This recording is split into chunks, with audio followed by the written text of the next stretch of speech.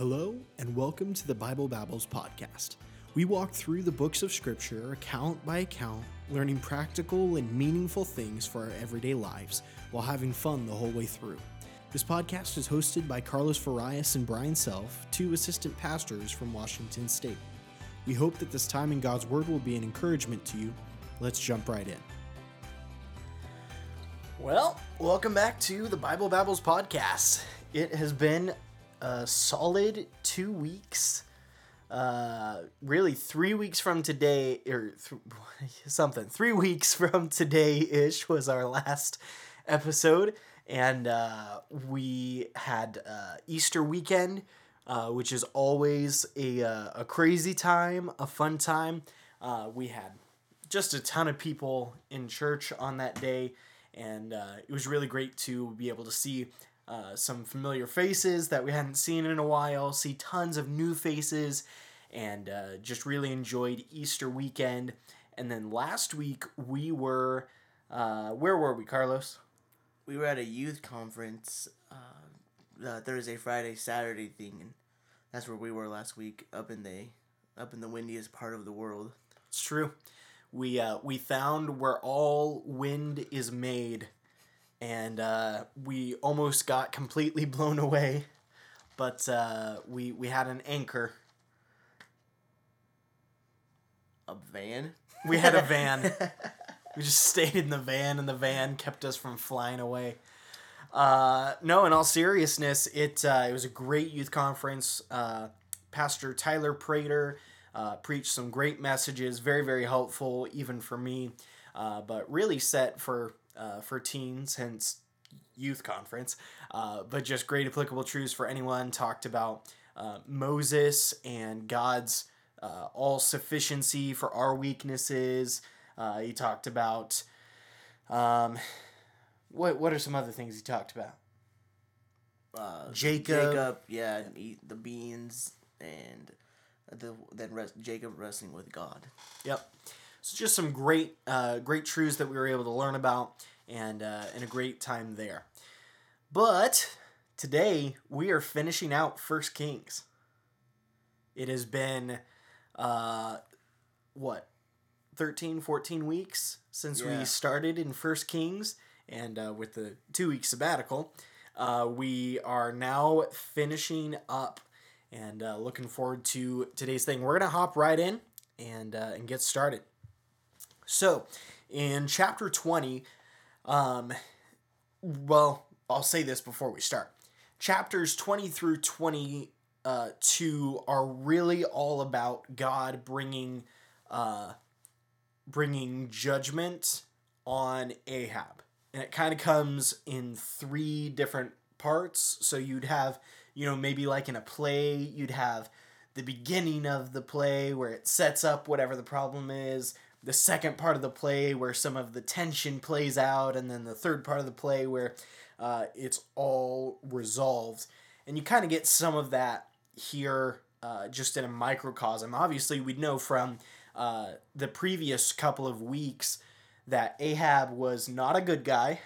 He had done tons of very wicked things, as well as just general idolatry, leaving the Lord, leading Israel away from the Lord. And in all of this, we've seen Ahab's wicked. We've read the verses that talk about Ahab being worse than any king that was before him or after him, which is even more startling because it says that his dad was more wicked than any of the kings that were before him. So Ahab's just the worst of the worst. And so in chapter 20, Ahab is fighting against Syria. And if you'll remember, I believe it was last time we were talking about Elijah, and he kind of nominated Elisha. God told him, hey, go make Elisha is going to be the next prophet after you. And so, what's that? Oh, he tells that to Elisha, hey, he's going to be the next prophet, but you're also going to anoint this king over Syria. And that particular king over Syria, the title would be Ben-Hadad. There's several kings of Syria that have that name, so it could either be like Ben-Hadad Jr. or Ben-Hadad III, or it could just be a nominal title like Pharaoh. So Ben-Hadad of Syria, he nominates him. I keep saying nominate. That's not quite the right word. What would be the right word for that, Carlos? Nominate. Great. All right, we're gonna go with nominated for now. So he nominates Ben-Hadad king over Syria, anoints him, sets him up, proclaims him king of Syria. And but now Syria and Israel are fighting against each other. And Syria in particular, they begin saying, oh yeah, man, our gods, the gods of Syria, are so much stronger than Israel's God. Which is kind of funny because Israel has not been following God. They haven't been worshiping God. They've been worshiping Baalim. They've been worshiping all of these other gods. But now Syria's talking smack about the God of Israel, the one true God. So because of this, God tells Ahab that he's going to fight for Israel and he's going to win because of what Syria has said. And God kind of gives Ahab and Israel some secrets of where Syria is going to be, where they're going to attack. And so they defeat Syria several times. And Syria's finally like, man, we've heard that, the country of Israel, we've heard that they're merciful. And so let's just surrender and maybe they won't kill us. And so they go and do just that. The only problem being that God had commanded, because of the really pride and boastfulness and going against him, even though he had set up Ben-Hadad, he had said, okay, you have to Ahab, you have to kill the king. You got to do it. But Ahab comes to a treaty with Ben-Hadad and lets him go. So because of this, God tells Ahab that he and his family will suffer the fate that was supposed to be Ben-Hadad's. So he says, okay, you were supposed to do this thing that would result in justice for wrongs that were done. You're supposed to kill Ben-Hadad because of the wrongs that he's done. But because you haven't, the punishment that was supposed to be Ben-Hadad's is now going to be your punishment. And it says that Ahab went back to his home. He was sullen. He was, there's an old, did you ever listen to Patch the Pirate growing up? I did not. Okay. He's basically just kids stories. There's a song that he wrote about this, and it was called The Poochie Lip Disease. Have you ever seen kids and they just stick out their lower lip and they're like, yes. Yeah, so it's that. So it's the Poochie lip. And they kind of jokingly said this was what Ahab was doing. He went back to his house. But in chapter 21, what happens next is that Ahab wanted the vineyard of a man named Naboth. And he offered him either a better vineyard than the one that Naboth currently had, or the cash value of his vineyard. Obviously not cash, but you get the point. Which is a pretty good deal. Like, hey, I will give you either money for this thing that you have, or I'll give you something better. The benefit to Ahab of why he was offering this great deal was not just because he was so generous as a person, but because Naboth's vineyard was really close to some of the other vineyards and stuff that Ahab had. And so it worked out well that all of his stuff could happen in one general location. The problem being that Naboth told him he couldn't sell his family's inheritance as it would go against God's law. We've talked, I forget if it's been specifically in this podcast, much about the fact that so much of Israel's really property laws, all of those things that were set up by God were, hey, these families are going to live in these areas and they're going to cultivate that for food. They're going to be able to, sell and buy stuff from sale of, the grain or the corn or the whatever you have. But it was really important that those families keep those plots of land that they were given. They didn't sell them. They didn't trade for them. If you sold your land, you would get it back in 7 years, according to the Mosaic Law. So Ahab says, "Oh, I'll give you something better than what you currently have." But Naboth here really says, "Okay, God has given me and my family this land, and I cannot give it up without going against God's command." Makes me kind of think of Psalm 16, where David says along the same general lines, "The lines are fallen unto me in pleasant places." Kind of going with the boundaries, the plot of land, what God has given me and my family is enough. And Ahab did not have that same mindset at all. Carlos, what are some ways that we can kind of be, the Bible word for this would be covet, of wanting other people's stuff? What are some ways that we can do that even today? Because normally we're not like, hey, we don't have the same Israel laws, so when we go to buy a piece of property, it's not that we're trying to cheat people out of what God's given them. But what are ways that we can be covetous today? We can be covetous in a way that's not only possessive things like money, status, but like relationships as well. You can be, say someone is successful, and you could also be successful too, but you just want more and more. You want what they have. It's like when you compare yourself to others, and comparison is a big killer, and even if you're Christian or not a Christian, because when you keep comparing yourself to everyone around you, you're just never going to be content. So like, say Brian over here has $20,000 and I have $19,000, and I was like, well, I want Brian's money because I don't have as much money as he does. It's just never gonna be what you want. You're always just gonna want more, and when you keep having that spirit of jealousy or covetousness, you're just gonna end up like Joseph's brothers, Yep. Yeah, just always wanting what you don't have, specifically always wanting what others do have. And instead of saying, hey, what God's given me is enough and God's given me everything that he wants me to have, it's God's given other people everything that he wants me to have, or that he should want me to have. Kind of like when was Joshua, the tribe of Levi. Everyone was getting land, and they didn't get land, but they said their inheritance was the Lord. So like, that's pretty cool. I thought maybe that they don't get land, but just like we get a relationship with the Lord. I thought that was a cool application of that. Yeah, definitely. And I think, especially in the age of social media, it can be so much easier to both be covetous and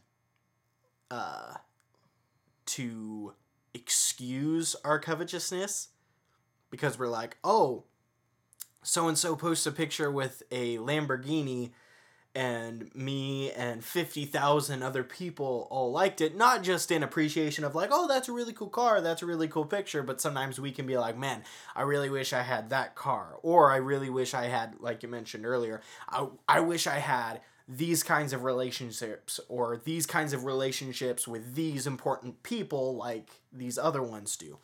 But just realizing that what God has given us is enough. It's really good.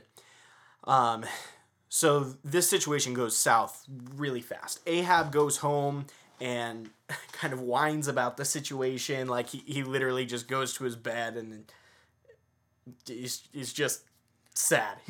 I have a 1-year-old who has begun to want to try and throw fits, and we're like, nah, we're not cool with that, bro. And so Ahab's really starting to throw a fit, and Jezebel goes, aren't you the king of Israel? She's like, chill out. I'm going to go take care of this. So she sets up a kangaroo court. She sends letters to a lot of the elders and officials and stuff in town. Says, man, we need to deal with Naboth. He cursed God and the king, and so he needs to be taken out. And so they have this kangaroo court with a bunch of false witnesses that are like, oh man, Naboth did this and said this. And so they go and they kill him by stoning him, which was a very, really shameful way to be killed. Like, it wasn't a noble death. It was something humiliating to him and to his family. And so God obviously, as just, is very upset with this situation. He sends Elijah to Ahab with the message, dogs are going to lick up your blood from the same place that they licked up Naboth's blood, and they'll look up Jezebel's blood in Jezreel. Anyone from Ahab's family that's like in one of the cities, the dogs are going to eat, and anyone from Ahab's family that is in the country, the birds are going to eat. So he basically gives this very serious condemnation, which can seem harsh until you realize all of the things that Ahab and Jezebel had done. And then you go, yeah, they probably had that coming to them.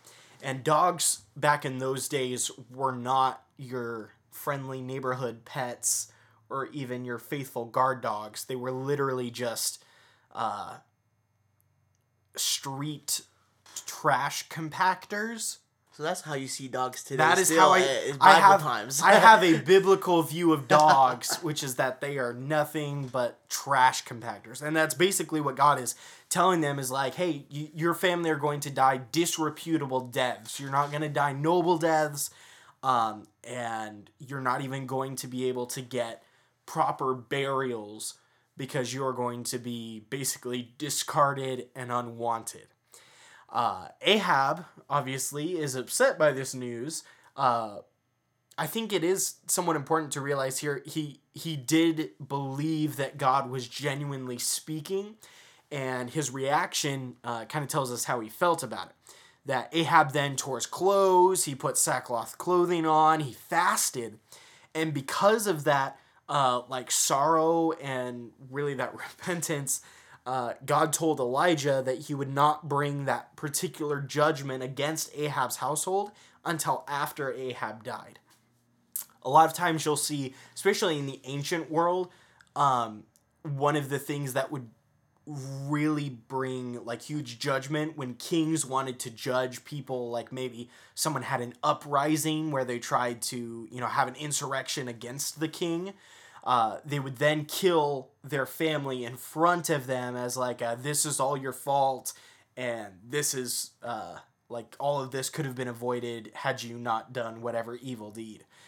And so that was a very common thing for kings to do. It was establishing authority. It was showing the severity of punishment. But because of Ahab's repentance and fasting and putting on sackcloth and his renting of his clothes, God says, hey, I'm not going to bring the judgment on Ahab's household until after he's dead.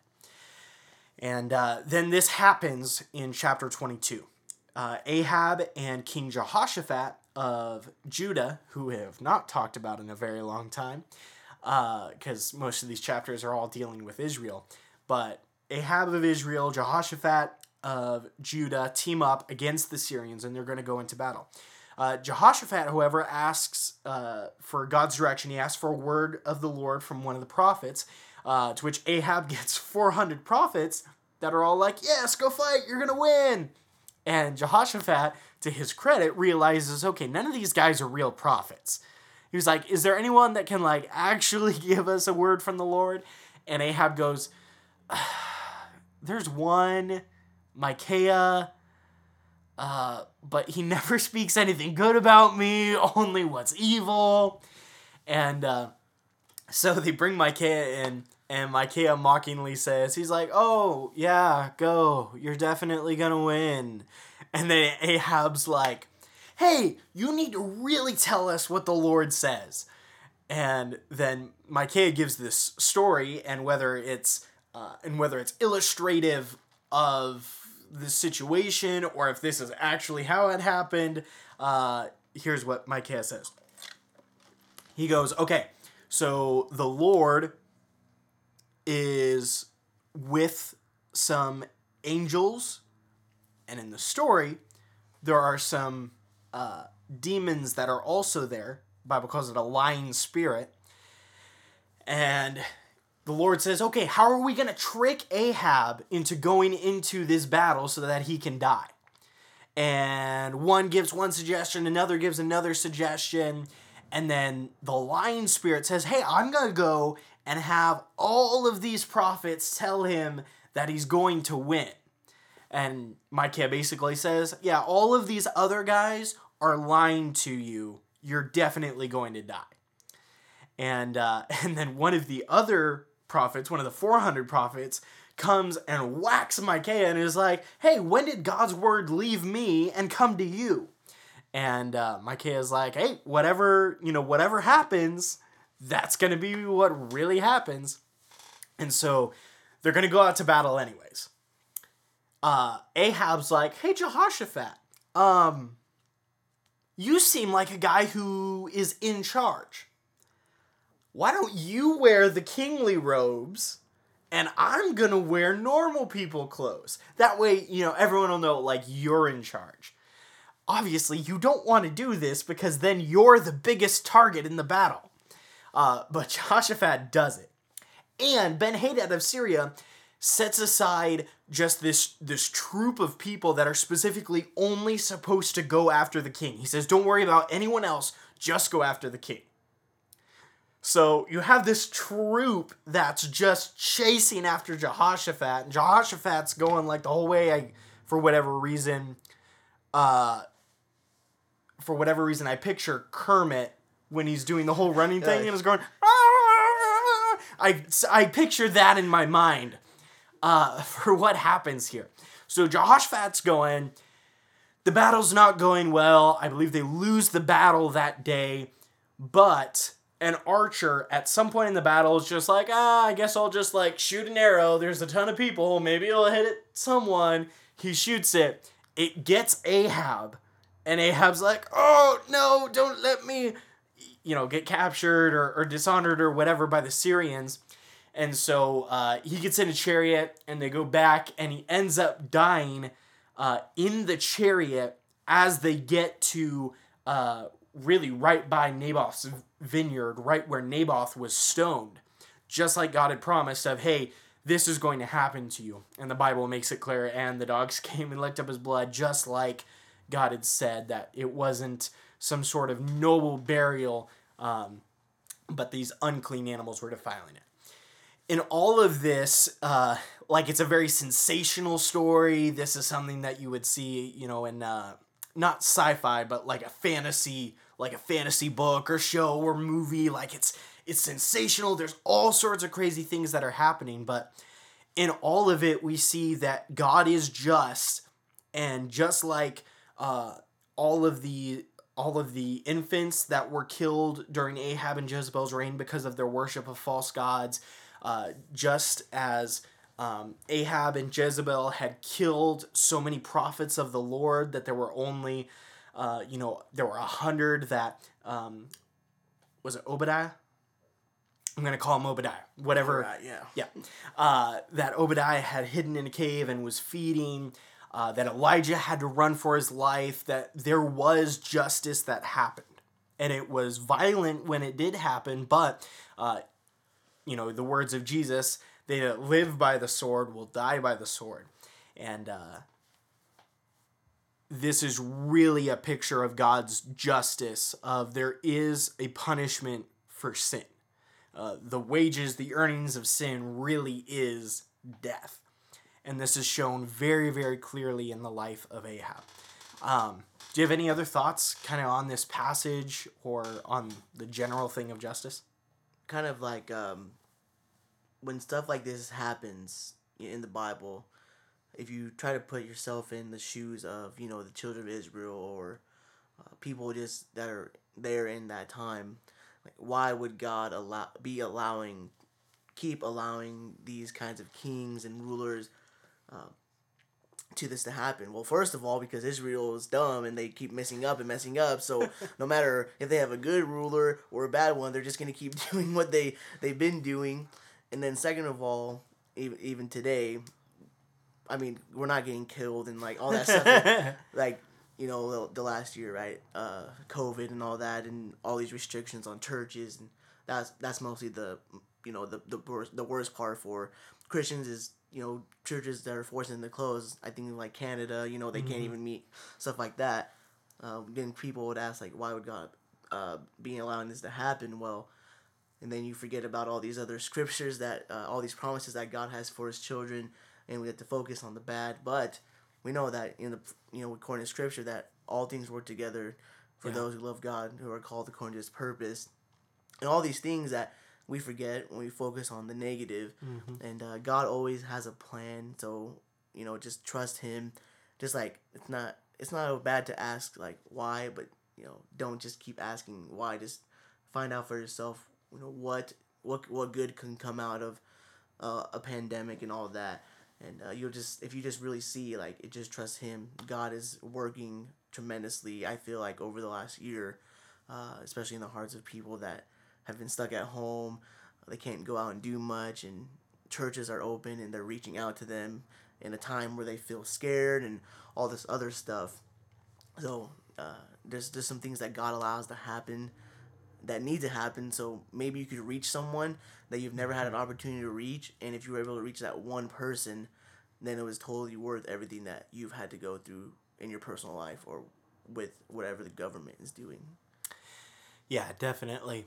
And just the reminder that justice will come, that there's not going to be the final victory of the wicked.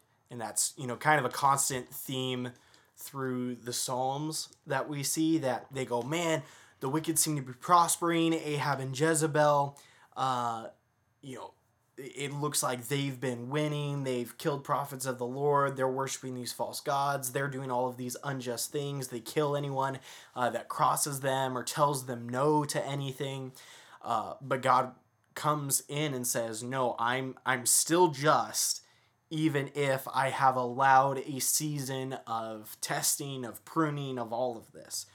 And I think of even the last episode with all of the people that saw the fire fall from heaven, that they got to see God work in a unique and an incredible way that they would never have been able to see if there hadn't been the famine and if there hadn't been some of Ahab and Jezebel's thing. But they were able to very clearly see He is God. All of these other gods are nothing. They're fake. They're fraud. And so I think that's super important to notice as well. Well, we will be letting you know on social media this next week. We might even take a poll. Actually, that might be kind of fun on what our next section of Bible Babbles will be. We could go right into 2 Kings. We could go to Acts. We could go to Judges. We could go to Joshua.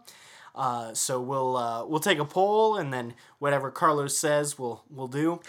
And but looking forward to being back with you again next week. Thank you so much for tuning in to Bible Babbles.